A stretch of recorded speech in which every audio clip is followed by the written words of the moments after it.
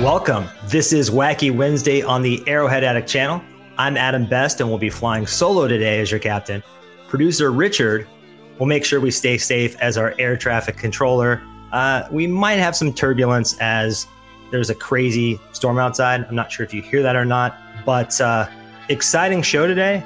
And before we get to that, I'm going to do a bit of business. So I like to dabble with bets to make games that don't feature the Chiefs more interesting, right? If you do the same, be sure to take advantage of this special offer from Caesars Sportsbook. New customers get their first bet insured up to $1,250 by using code ARROWFUL while creating your account. So hook yourself and the podcast up by taking advantage here. If you haven't joined the Caesars community, what are you waiting for? The season is almost here. Just remember to enter our code ARROWFUL during signup and place that first bet. The offer is only available to new customers who are 21 or older and physically present in legal gambling states. Please gamble responsibly. Check the episode description for full offer terms. And if you already have Caesars, head to arrowheadaddict.com/bets to find additional offers and ways to support the pod. All right. Thanks for hanging with me there. I usually have Micro Machines Sterling to rip through that. He is on vacation. Wish him well. We have a new segment to start the show. This new segment is the Atom Bomb. So we've had Verderants. We've had Sterling moments. We've even had Patty's power rankings. Today, we drop our first Atom Bomb.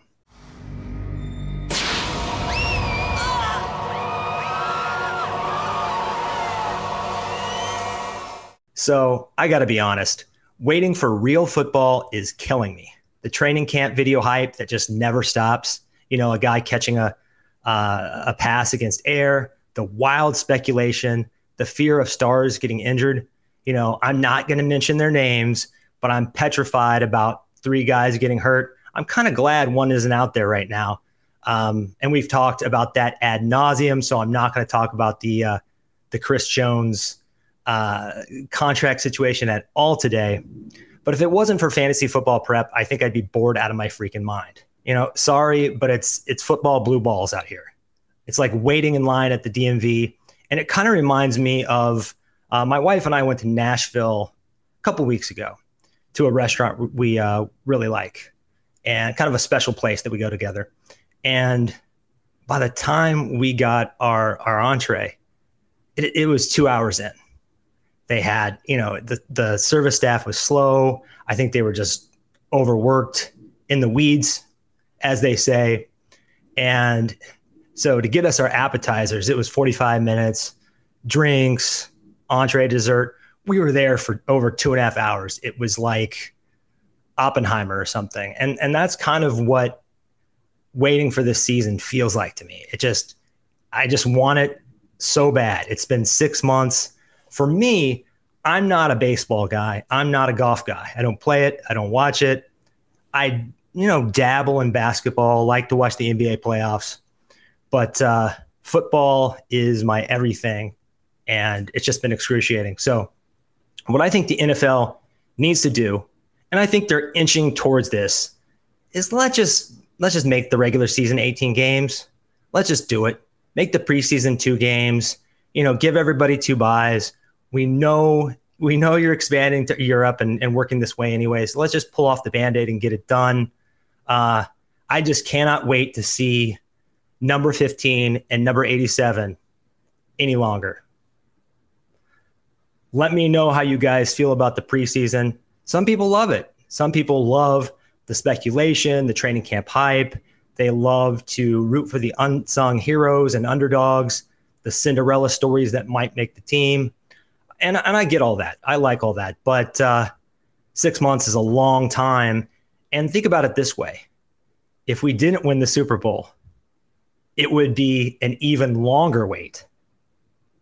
So, but luckily we are Chiefs fans and we go deep into the playoffs every year. I mean, think about if you are a Raiders fan, a Broncos fan. Much more painful with much less optimism. So let's move into our next segment.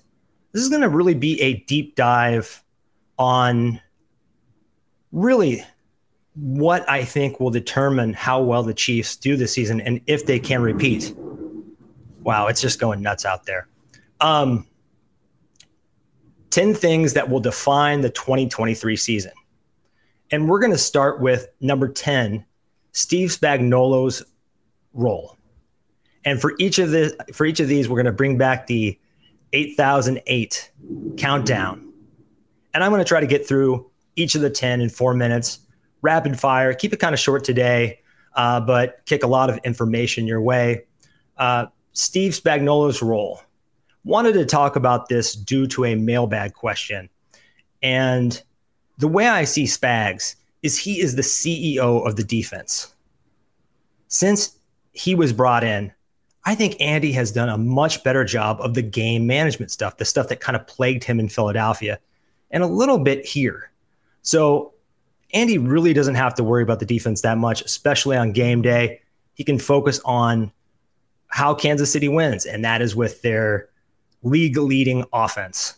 The other thing that I think Steve Spagnuolo does so well is he makes sure that the team peaks late season and into the playoffs. They might start a little slow. They usually do. He treats the first half of the season kind of like a laboratory, right? Where he's integrating younger guys. He's playing with schemes and combinations. And he really, I think, wants to keep it a little vanilla. He wants to keep some cards, some aces up his sleeve for the playoffs, for those big matchups at the end of the season, like the Eagles, Bengals, and Bills this year. And the example I would use is Spags kind of treats the season, a lot of foodie takes today, like your Friday diet, right? You get up, you need some fuel, you eat breakfast, you slam your caffeine, you're going to eat lunch too. You're probably not going to do a Don Draper and knock back 3 old fashions at lunch because you got to go back to work. You might have to work out after lunch. Then you have dinner, maybe put the kids to bed. After that, it's time for some whiskey. It's time for some dessert. It's time for wine, maybe even an edible. That's legal now. So I think that's the way he does it. He saves as much as he can for as late as he can, and then he unleashes hell during the playoffs in particular with bespoke game plans. There's nobody, maybe outside of Lou Anarumo of the Bengals, that I would trust more to come up with a one-off game plan for a tough opponent and a tough quarterback in particular. I thought down the stretch with both Joe Burrow in the AFC Championship game and Jalen Hurts in the Super Bowl, he frustrated those guys. He rattled them a little bit, enough for the Chiefs to hang on to victories in both of those close games. This is just the way I see Spags. I think he is very underrated in the kingdom. When fans call for him to be fired or think we can do better, I tend to think they are overrating our defensive talent. Like, our defense has some talent for sure, but we're not one of the 10 most talented defenses in the league. We're not one of the probably 15 most talented defenses in the league. Our emphasis, especially now with the way we've built this offensive line, and Pat's contract, Kelsey's contract, perpetually reloading that receiver room, the focus is on the offense. So I think he does a lot with a little, especially when you look at the secondary and how cheap the Chiefs keep that. So we're going to bank that time and move on to number 9. I think you guys are going to like this one, and that is Isaiah Pacheco's development. BetMGM has an unreal deal for sports fans in Virginia. Turn $5 into $150 instantly when you place your first wager at BetMGM. Simply download the BetMGM app and sign up using code Champion150. Then, place a $5 wager on any sport. You'll receive $150 in bonus bets, regardless of your wager's outcome. And if you think the fun stops there, the King of Sportsbooks has plenty of surprises in store. Check out daily promotions, same-game parlays, live bets, and so much more. Download the app in Virginia today and get $150 in bonus bets instantly from your first wager. Only at BetMGM. BetMGM and GameSense remind you to play responsibly. See BetMGM.com for terms. 21 plus only. Virginia only. New customer offer. Subject to eligibility requirements. Rewards are non-withdrawable bonus bets that expire in 7 days. Please gamble responsibly. Gambling problem? Call 1-800-GAMBLER. Promotional offer not available in Washington, D.C. So he emerged on the scene last year as a 7th-round sensation. And I think the kingdom immediately fell in love with him because this guy runs like he's got gum on his shoe, like he's angry at the ground, and plays hard, brings great energy, great mic'd up guy, great teammate. When he said there is no relax or ain't no relax or whatever it was in the Super Bowl, that hit me right here. I think for him to take the next step, he has to improve in pass protection to become that all-purpose. We don't really have bell cow backs anymore, but to become the closest thing we have. And I think we need him to become more of that because from where I'm sitting, CEH looks like a bust. He's one of the more inefficient backs in the league. Jerick McKinnon, he might be the oldest back in the league, him and Cordero Patterson. And then the Deneric Prince story, the Prince that was promised, he's very exciting, but he's a bit of a lotto ticket. I mean, can we really count on a 7th rounder and a UDFA running back 2 years in a row? Maybe it's the system, and maybe the Chiefs are just better than the rest of the league at uncovering these gem running backs. The other thing I'd like to see from him, and I think we did see some of this down the stretch, along with him getting involved in the passing game more, is more explosive runs, like in the Jaguars playoff game. He had kind of, to be honest, a low breakaway run rate of 20.4%.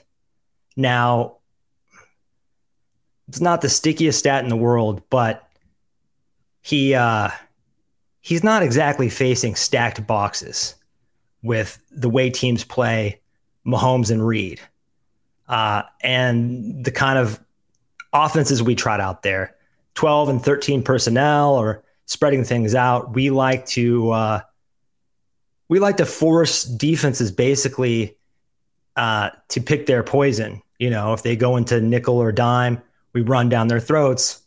If they load the box, then we're going to pass all over them. But anyway, I don't think Isaiah Pacheco has the most difficult situation of most running backs, especially when you can consider our interior offensive line.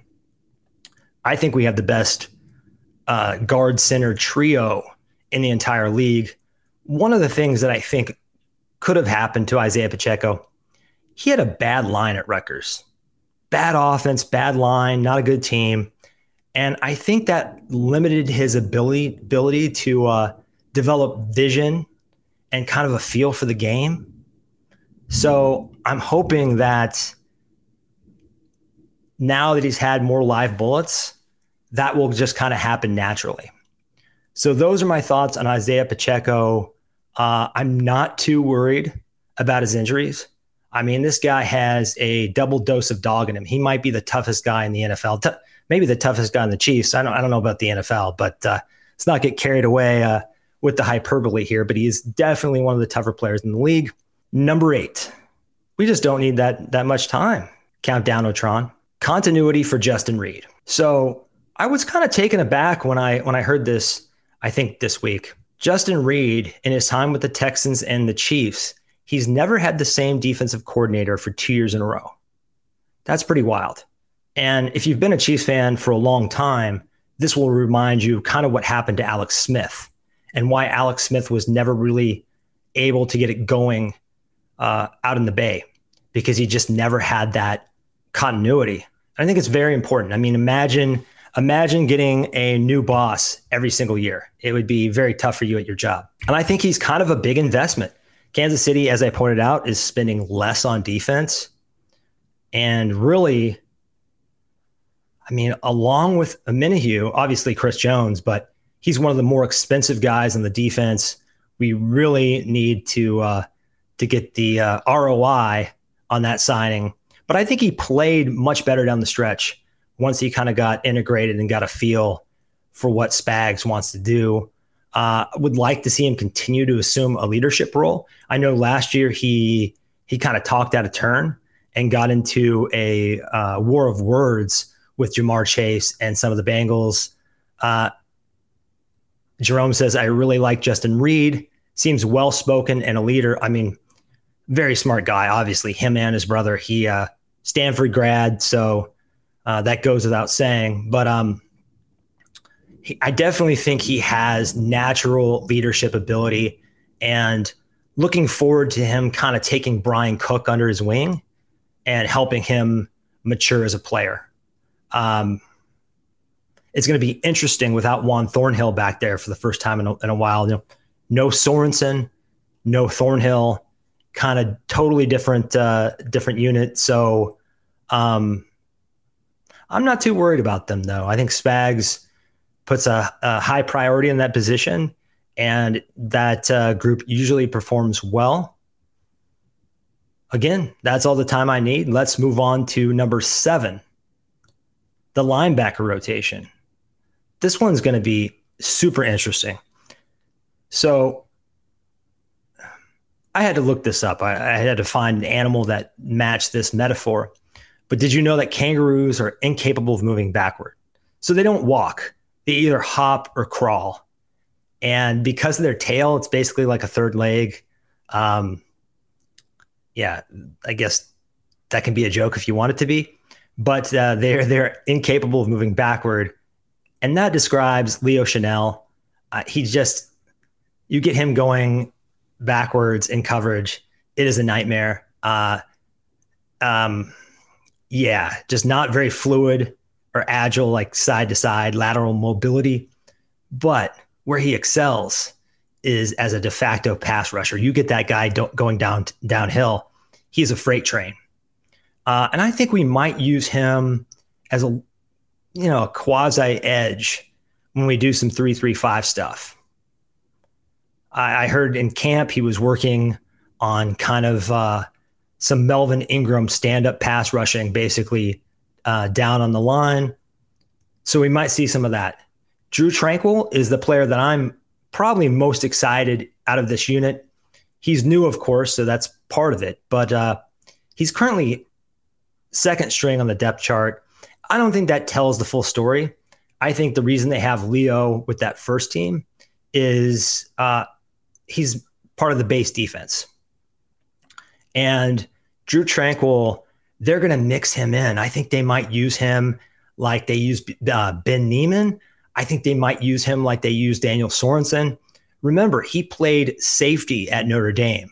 So not only is he great in coverage, he's a really solid blitzer. I think he had something like 5.5 sacks last year. So he can do that as well. And what I like about Tranquill as opposed to Leo and maybe even Bolton, I think when you put Tranquill in the game, you have no clue what Spags is going to do with him. There's no telegraphing there.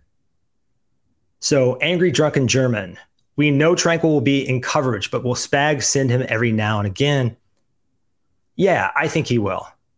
And once guys get kind of used to and get integrated with this defense, he likes to start sending them more. You notice at the end of last year, he started sending McDuffie a little bit more. So I'm excited about Drew Tranquill. Really smart player. As I've noted a couple of times, he won the NFL player chess tournament. So no dummy. Willie Gay, on the other hand, great athlete. He does get lost at times, in my opinion. Maybe the suspension last year due to his domestic incident with the vacuum and all that, maybe that disrupted his season and kind of threw him off a little bit. I thought really by the Super Bowl, him and Nick Bolton had excellent chemistry, and that was missing at times during the season. And that might have been his best game yet. So it will be interesting to see if Willie Gay plays more or Drew Tranquill plays more. And I think it will say a lot about who the Chiefs are going to bring back. Now, Nick Bolton, don't really need to talk about him much. He's the green dot. He's the elite run stuffer. I would like to get him more breathers, though. I think he played a lot of snaps last year. I don't know if he needs to be out there and dime. Just my opinion. Nick's a tremendous player, great leader, and I don't think we've seen the best of him yet, but maybe a few less snaps. Finally, we hear the Mitch buzzer. 6, Charles Omenihu suspension. So he was one of 2 priority free agents along with Juwan Taylor. And I think he's poised for a breakout because he had the best interior pass rush win rate in the league last season. Now, he didn't play there every down. He split time between the inside and the outside, kind of, I don't know if it was 60-40 or what, but still very impressive. And I'm guessing I certainly did not expect 6 games. I don't know if you guys did. I bet the Chiefs did, and I kind of thought 4, maybe even 3. Alvin Kamara got 3. Now, I think the league is taking domestic violence more seriously, and I'm not going to argue with that, of course. And my hope is that they just are a little more consistent with these suspensions because they've been all over the place in the past. Can get kind of annoying. But what this is going to do, it's going to cause Felix and Udike Uzoma and George Karlaftis to grow up faster. They're going to have to step up right off the bat. And I think we saw some signs of life from George late last season, from Furious George. Evan says, I expected 4, 6 shocked me. Yeah. The interesting thing there, too, is I think he has to play 70% of snaps to get his bonus. And with this suspension, I mean, he would basically have to play every single down when he came back.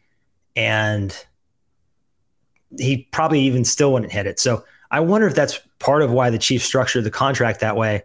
In addition to Karlaftis in his second year and FAU in his first year, Mike Dana.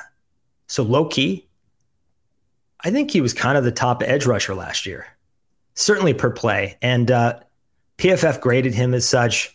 I think he's become a fan favorite because he was one of these guys because of his, he doesn't have the greatest testing numbers from the combine or the most amazing measurables, but he plays his freaking guts out. And he is just, his technique is sound. He's durable. He's a hard worker. He's a smart guy, real kind of lunch pail guy. We're going to need him to be very steady this year and probably the biggest role he's had yet. His snaps are almost certainly going to get increased, probably directly because of this Omenihu suspension. The silver lining here with Omenihu, I guess, if we're really digging deep, is that Frank Clark's suspension helped him stay healthy.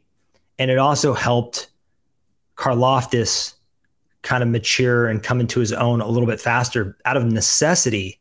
So FAU and Karlaftis are going to see some live bullets. FAU maybe sooner than expected. Right now, he's 3rd on the depth chart. I think he's going to work his way up that pretty quickly and be on second team. The thing to watch is when the cuts happen as the preseason winds down, will a veteran pass rusher get released that the Chiefs have interest in and ultimately sign? Or they've made trade deadline deals 2 years in a row. One of those deals was bringing in defensive end Melvin Ingram. So that could be an option too, especially if they extend Chris Jones and create a little cap room. I can't say that I'm not nervous about this group. I would like a little bit more depth. I would like a little more experience maybe, but we're just going to have to roll with what we've got. The Chiefs seem confident. I mean, that is worth noting here that the Chiefs seem confident, but I'm going to remain nervous. Touchdown, Kansas City. Number 5, Travis Kelce's age. I hate to bring it up, but if we're being honest and looking at the things that will truly decide whether the Chiefs repeat or not, I mean, it doesn't get much more important than this. So he had career highs in receptions and yards, 110 for 1,338. Just amazing year, especially considering everyone thought, well, Tyreek is not here. So now all the defensive focus will be on number 87. Surely he's going to regress or step back a little bit. No, he was better. Didn't matter. It doesn't matter what defenses do. He just has that innate ability, that je ne sais quoi. Like he just understands the game and has something to him that nobody else has. Just a once in a generation player. Can't gush enough. But he's the first tight end, 33 or older, to post 1,000 yards since 1967. Just crazy. So what he's doing right now, there's no precedent for it. No one's done this before. So he's already defying the odds. We're already playing with house money. So on one hand, he's a unicorn, but on the other hand, he's fighting history. I think he can continue to win that battle, but is it 1 more year? Is it 2 more years? 3 more years, pinch yourself. But part of the key here, in my opinion, is to borrow from the NBA lexicon. It's load management, right? Let's play Noah Gray a little bit more. Tight ends come along slowly, but he's now going to be in his 3rd season. I really like what I saw out of him last year. I think he's going to kind of take over some of those fullback responsibilities too. Let's get Travis a little less snaps. Let's make sure he rolls into the winter feeling good. I know last season in the AFC Championship, his back was so bad that, and as an older guy, compared to the players, I definitely understand that. I've been having a tight back this week. It is not fun. I don't know how you go out there and play against the Cincinnati Bengals defense with a back that was like locked up that morning. These guys are incredible specimens. But let's take it easy on Trav. I'm not saying like put him in bubble wrap like I would recommend with Kadarius Toney and Sammy Watkins. That's not necessary. But I see Travis out here getting really physical, and the defense is getting really physical with him. He's punching helmets. Dude, if you break your hand, we're all screwed. So please stop punching helmets. That's really all I have to say on Trav. I just think he's the greatest to ever do it. 7 consecutive years of 1,000-yard seasons. No tight end comes close to that. Let's see number 8 this year and ride the GOAT back to the promised land. Let's move on to number 4, and that's cornerback stability. Another thing I'm a little nervous about is this L'Jarius Sneed, the chronic knee pain and swelling. It just seems like it's been a problem all spring, all summer, and it's still a problem. And with the other 3 corners, the other 3 top corners being second-year players, this position is such a roller coaster. There's so much variance. Even superstars like Jalen Ramsey and A.J. Terrell have had years where they played bad, for them at least.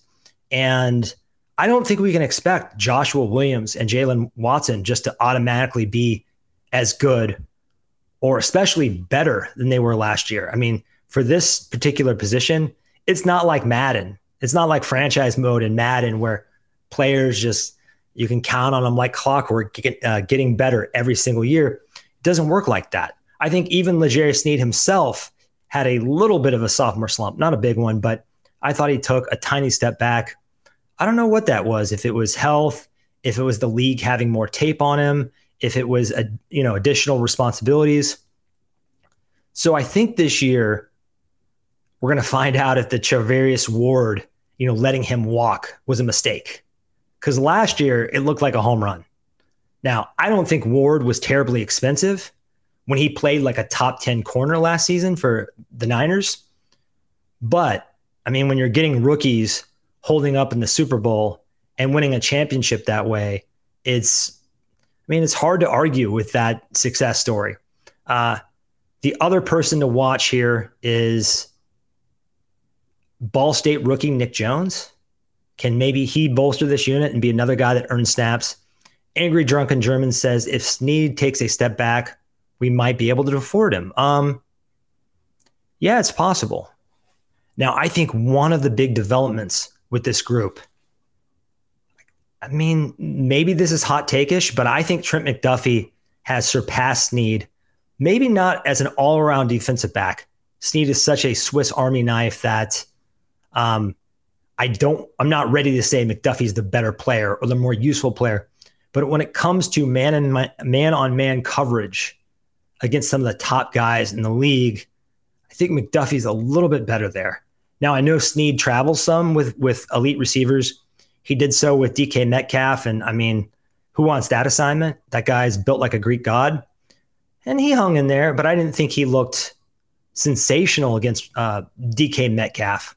I do have a lot of faith in Snead, but I think Trent McDuffie is one of these guys who has the just feel for the position and the fluidity. I think he's got a little bit more like hip wiggle than Snead. And you've seen him do a pretty good job on Jamar freaking Chase. So I think maybe we're seeing the passing of the guard here, and I'm not sure Snead will be back.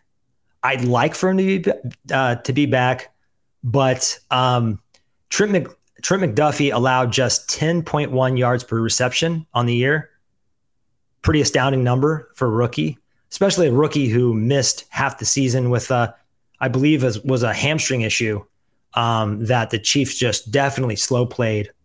And I don't know. I mean, can we afford to bring Snead back? I guess that will be determined after the season. And it's also dependent on how well Snead plays, like that was pointed out by the comments.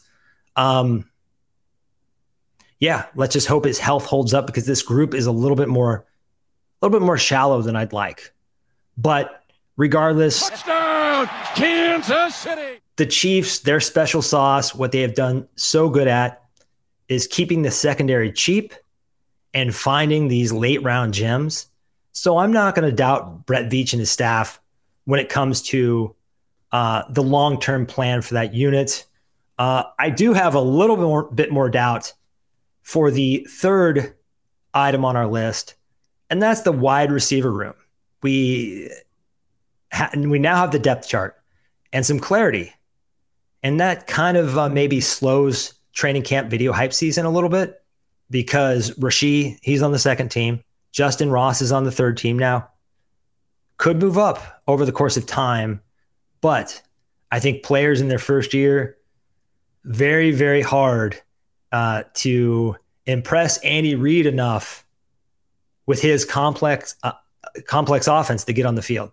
So what we're seeing is Sky in the slot, Kadarius and Marquez Valdez-Scantling on the outside. Who knows when Kadarius will be back? I recently compared him to Kenny from South Park. It's like he can't get through an episode, right? I was really high on Kadarius coming into the season. My hope was he's really bought in. I thought they lost him in New York before Dable and that new regime got there, back with Gettleman and Joe Judge, who just had no clue what he was doing.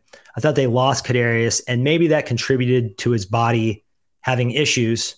And I thought our training staff did such a wonderful job with Juju Smith-Schuster said it was a miracle that he played in the Super Bowl.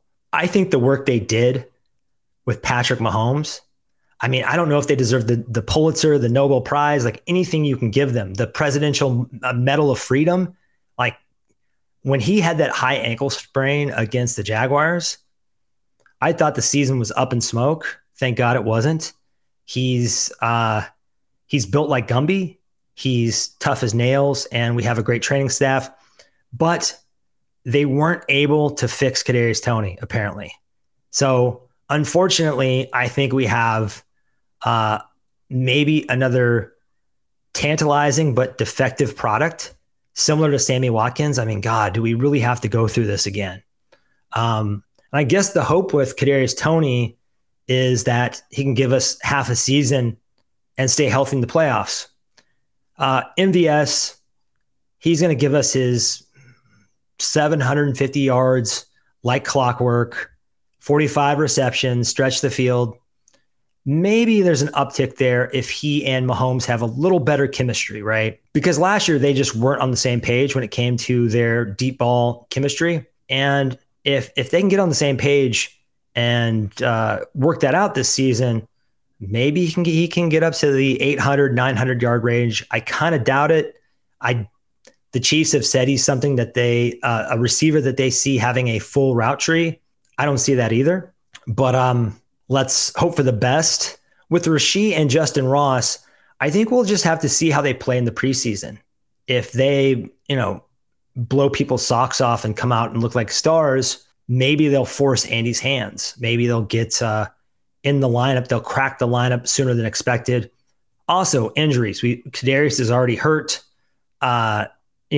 We saw last year when a plague ripped through our receiver room in the AFC Championship that can force guys into action, as it did Sky Moore.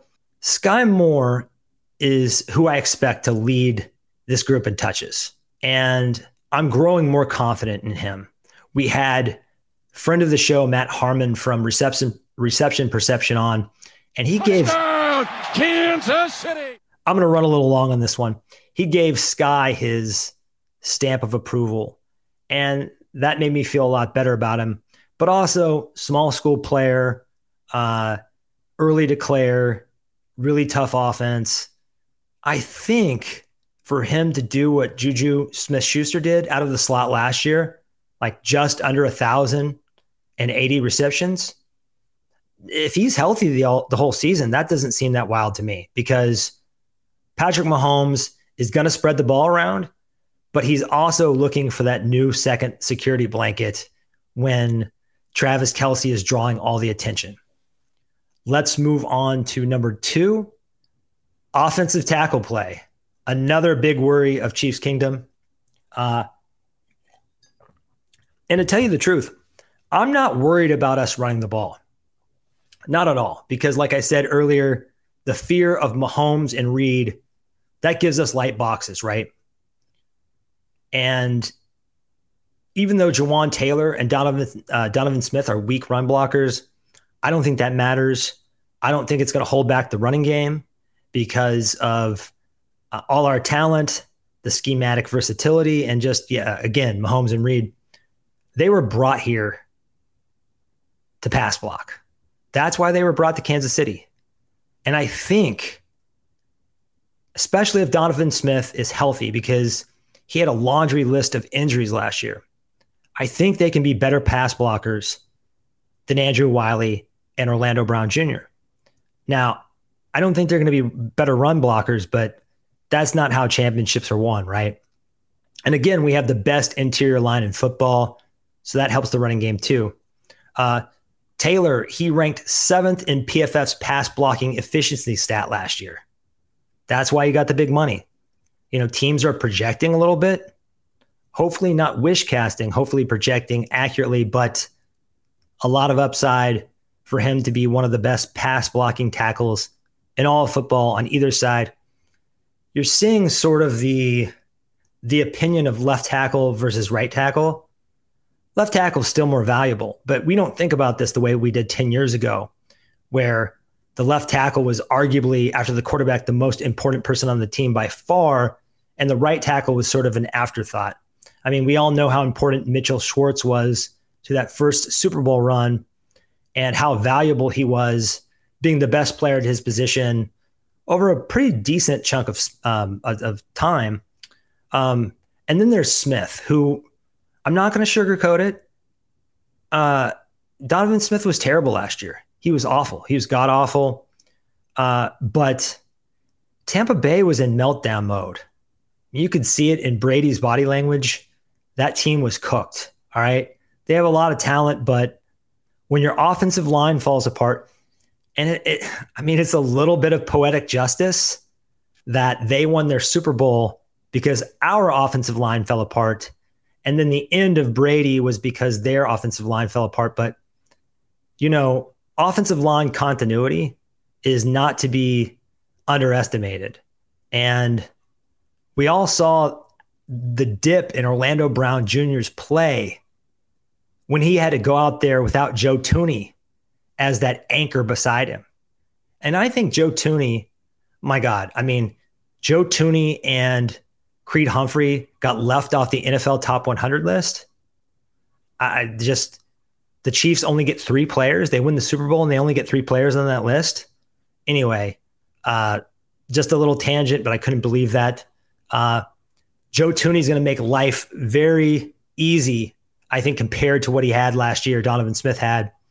And let's hope we see a resurgence, because in 2021, Smith graded out as PFF's 6th best pass blocking tackle.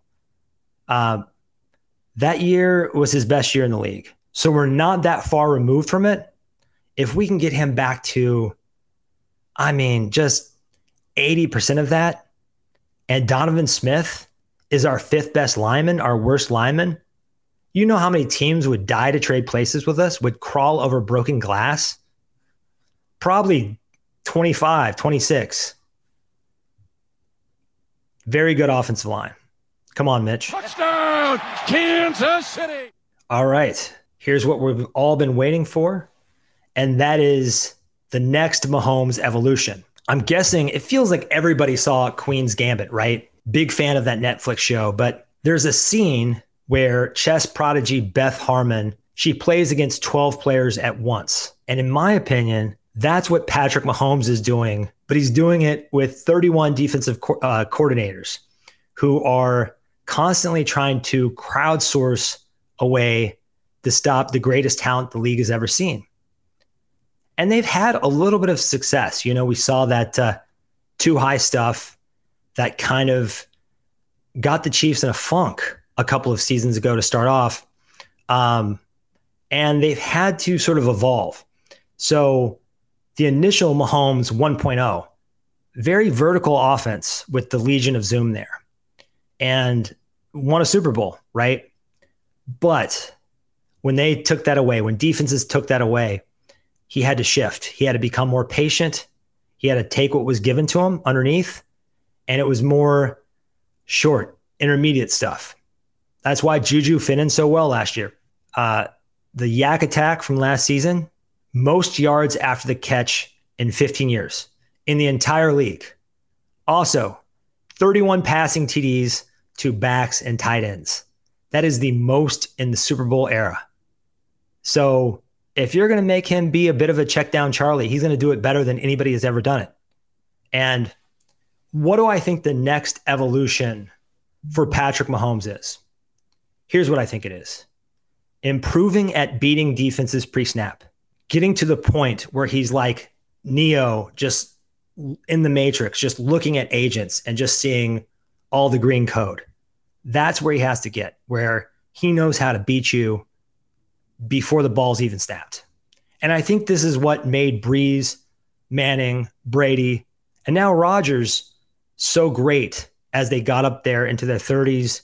And now we're seeing 40s. And my God, I hope with the advances in recovery science, that Mahomes is going to play into his 40s too, because if that's the case, we've got about 15 more years. But he's just getting started, guys. He's what, 27 years old? I mean, he's a pup. And just look at guys like Jared Goff, Jimmy Garoppolo, and Kirk Cousins. A lot of why I think they've become slightly above average quarterbacks in this league is just the amount of time they've had. You know, Kirk Cousins and those other guys sort of lucked out, and they played a lot of games, thrown a lot of passes.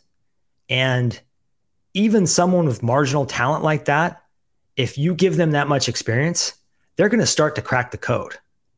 So imagine what happens when you have someone like Patrick Mahomes' ability who accumulates that experience and starts to crack the code himself, especially with an offensive mind like Andy Reid.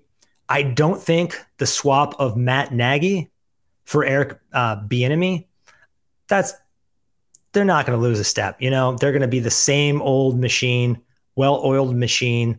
I also want to say before we go, man, I thought it was bullshit what Ron Rivera did to Eric Bieniemy yesterday. He basically threw him under the bus for being a kind of hard-nosed coach. Touchdown, Kansas City! You guys know how we do things in Kansas City during training camp. It is grueling. It is demanding. It is, it's just the hardest training camp in the league. And we've had great results. You cannot argue with the results. I was glad McCole Hardman and Tyreek Hill and some of the Chiefs stood up for EB. It's just really sad because I think EB has had some discrimination when it comes to moving up the ranks and trying to become a head coach in the NFL. And before the season even starts, to have Ron Rivera, his head coach, just kind of throw him under the bus, I don't think that was really helpful to him having more upward mobility. So, but we'll see what happens there. I do fully expect that Washington offense to be better because I think he's a good coach, but also they have weapons. Antonio Gibson is a good weapon. Terry McLaurin, maybe the most underrated receiver in the league. Curtis Samuel, Jahan Dotson. Like our own Patrick Allen said, once a Chief, always a Chief. I think there are some limitations to that. If you go to an AFC West foe, that's canceled. But I think we're all rooting for EB in Washington. That's all I've got for you guys today on the solo show. So until next Wacky Wednesday, signing off for Richard, I'm Adam. Go Chiefs.